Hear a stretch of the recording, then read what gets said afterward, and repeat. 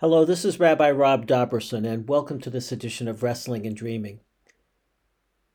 A few months ago in our Talmud study group, we studied the section of the text from Masechet Brachot, the section of Talmud dealing with prayer. And I gave a sermon on this text this past Shabbat when we read Parshat Korach and when we read a Haftarah reading, a reading from the prophets about the prophet Samuel. The text is amazing in so many ways. But the more I thought about it, the more I realized it raised a very serious question. And I'd like to share with you now the Devar Torah. You never know what you're going to find when you study Talmud. Some teachings of the rabbis which are included in the thousands of pages of Talmud text are just so astounding. So I want to share with you a text from Masechet Brachot, from the section of Talmud dealing with prayer. It's connected with the Haftarah reading for today because it concerns Hannah, the mother of the prophet Samuel, the hero of today's Haftarah and one of the most honored figures in biblical history. The text certainly deserves attention for two reasons. First, it's a marvelous example of midrash, of textual interpretation by the rabbis. And secondly, because it raises some very serious questions concerning prayer and our relationship with God. Fascinating and compelling questions.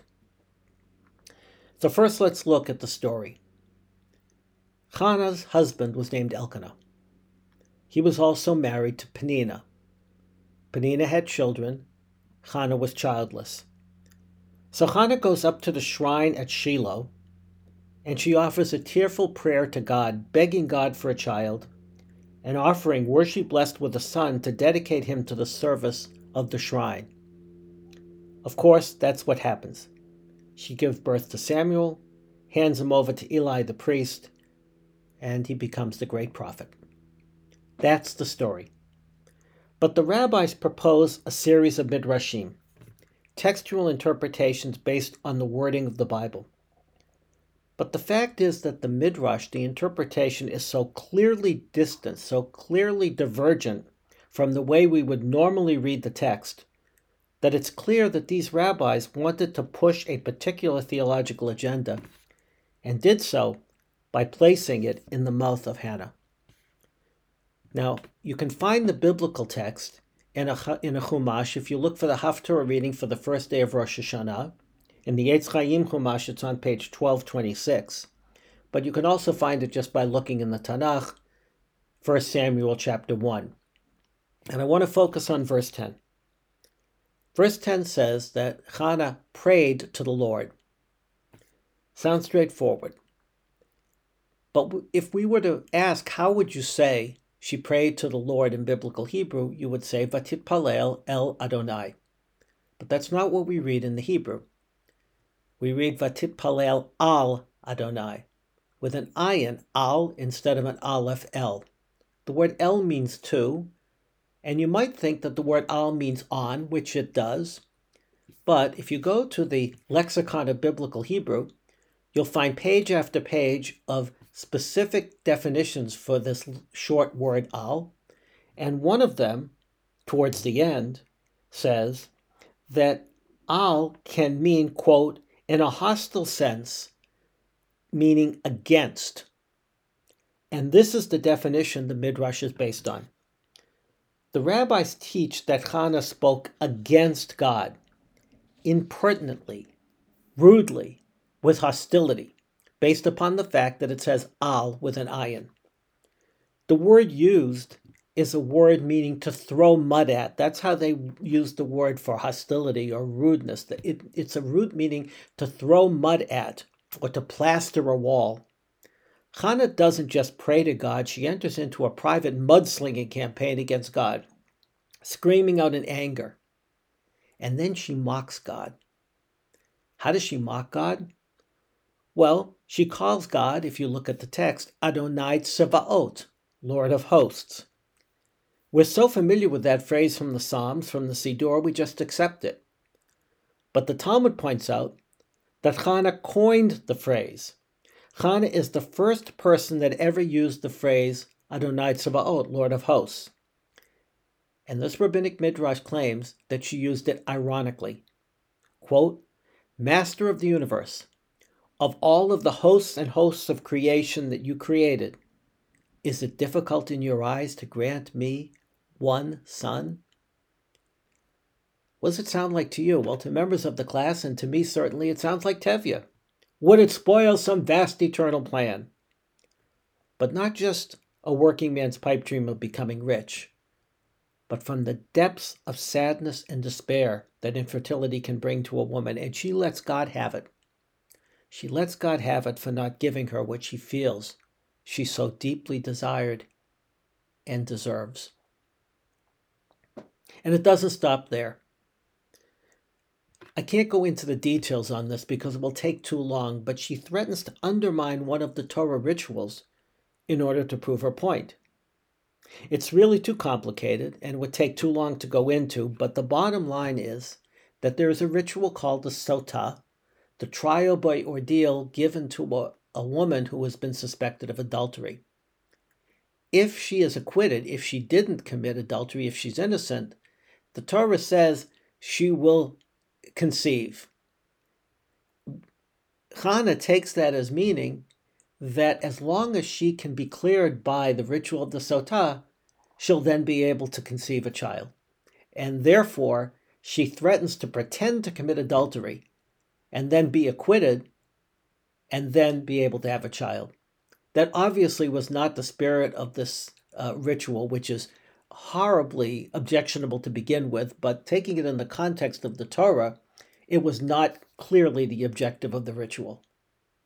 And Chana feels that by, in essence, undermining or sabotaging the reason for the ritual, she can have the child she dreams of. So what has she done? She's spoken impertinently to God, mocks God's power, and then threatened to undermine a sacred ritual to get what she so desperately wants. So what do we think the Talmudic rabbis thought about Chana based upon these actions that they put into her, the words that she put in her mouth and the threats that she makes? Well, they must have respected her for it. First, because it's Chana, the mother of Samuel, and why would they say something negative about her? But more importantly, it's clear they supported an action of this kind and her words, because in the end she has a child. She gives birth to a son, and so God, obviously, according to the rabbis, must have approved or at least tolerated her impertinence and her threats, realizing how important this was to her, and granting her hope, her wish. Now this section and other rabbinic texts like it have led to the wonderful Jewish tradition of screaming out at God, lashing out at God, challenging God. Our tradition offers many examples of people who have done all of these things. And what's more important is that many of us have done so as well, maybe in private, maybe in public, screaming out to God when we feel we've been dealt with unjustly. And when we do it, we are not silenced, we are not ostracized, and it's not blasphemy. When we act in this way, we're not considered to be like Korach and his band, and do not have to fear divine retribution for some kind of a theological rebellion. Our tradition understands that screaming out and challenging God, first of all, shows a belief in God, and secondly, shows a deep desire for justice, for healing, for God to give us what's critical to us, whatever the situation might be, what we feel we deserve every bit as much as Chana did. And we believe God is strong enough to take the abuse. But there's a problem with this rabbinic teaching. And that is that Chana shouldn't be used as the prime example for this course of action because she got results. She got what she wanted so badly. But the truth is, it usually doesn't work that way. I won't say it never works, because that wouldn't be fair either. But I think we would all agree that it usually doesn't work. The anger at God serves a function, allowing us to release some anger that otherwise would be aimed at others. But most of the time, it doesn't result in and of itself in the change that we seek.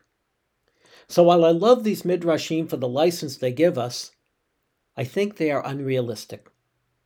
The rabbis lived in the same world we do. They knew that prayer alone doesn't change a situation. And while I'm willing to grant that Chana might have been a particularly good person, and that her offer to dedicate her child to God was impressive and selfless. She isn't that much better than many people who have cried out to God, whether kindly or impertinently, and didn't get what they deeply needed in life. So she is not the best example of yelling at God, of screaming at God, of challenging God. So where does that leave us? I believe it leaves us recognizing that it is worthwhile sometimes to lash out at God for the problems of the world or the things that we lack in life. It's a good release of our stress, and it helps us to be clear about what really is important to us. But the most important thing is we can't leave it there. We can't make this the be-all and end-all. After we scream out, we have to then go and do all we can to make the world a better place, or take every step we can to fulfill our critical needs and wishes, knowing that we may never get what we really want, or feel we deserve in life, or see the changes in the world that we would like to see. Prayer serves a critical need, but it is never enough. No matter how dramatic, we have to go about seeking the change in our lives through our actions. Screaming out in anger at God may help us feel that we've covered all our bases in trying to secure the blessings we seek. And who knows? Occasionally it may actually work to change the situation. Maybe there's a power of prayer that we don't give enough credit to. But as much as the rabbis give their blessing to us to do it, this type of prayer should come with a disclaimer that we are familiar with from the fine print on infomercials on TV. Quote, individual results may vary. As long as we can accept that reality, it's perfectly fine to let God know how we really feel, and then hopefully encouraged and energized to go out and make the changes we seek to make in our lives, even if we don't always achieve our fondest wishes and hopes. Until next time, thank you.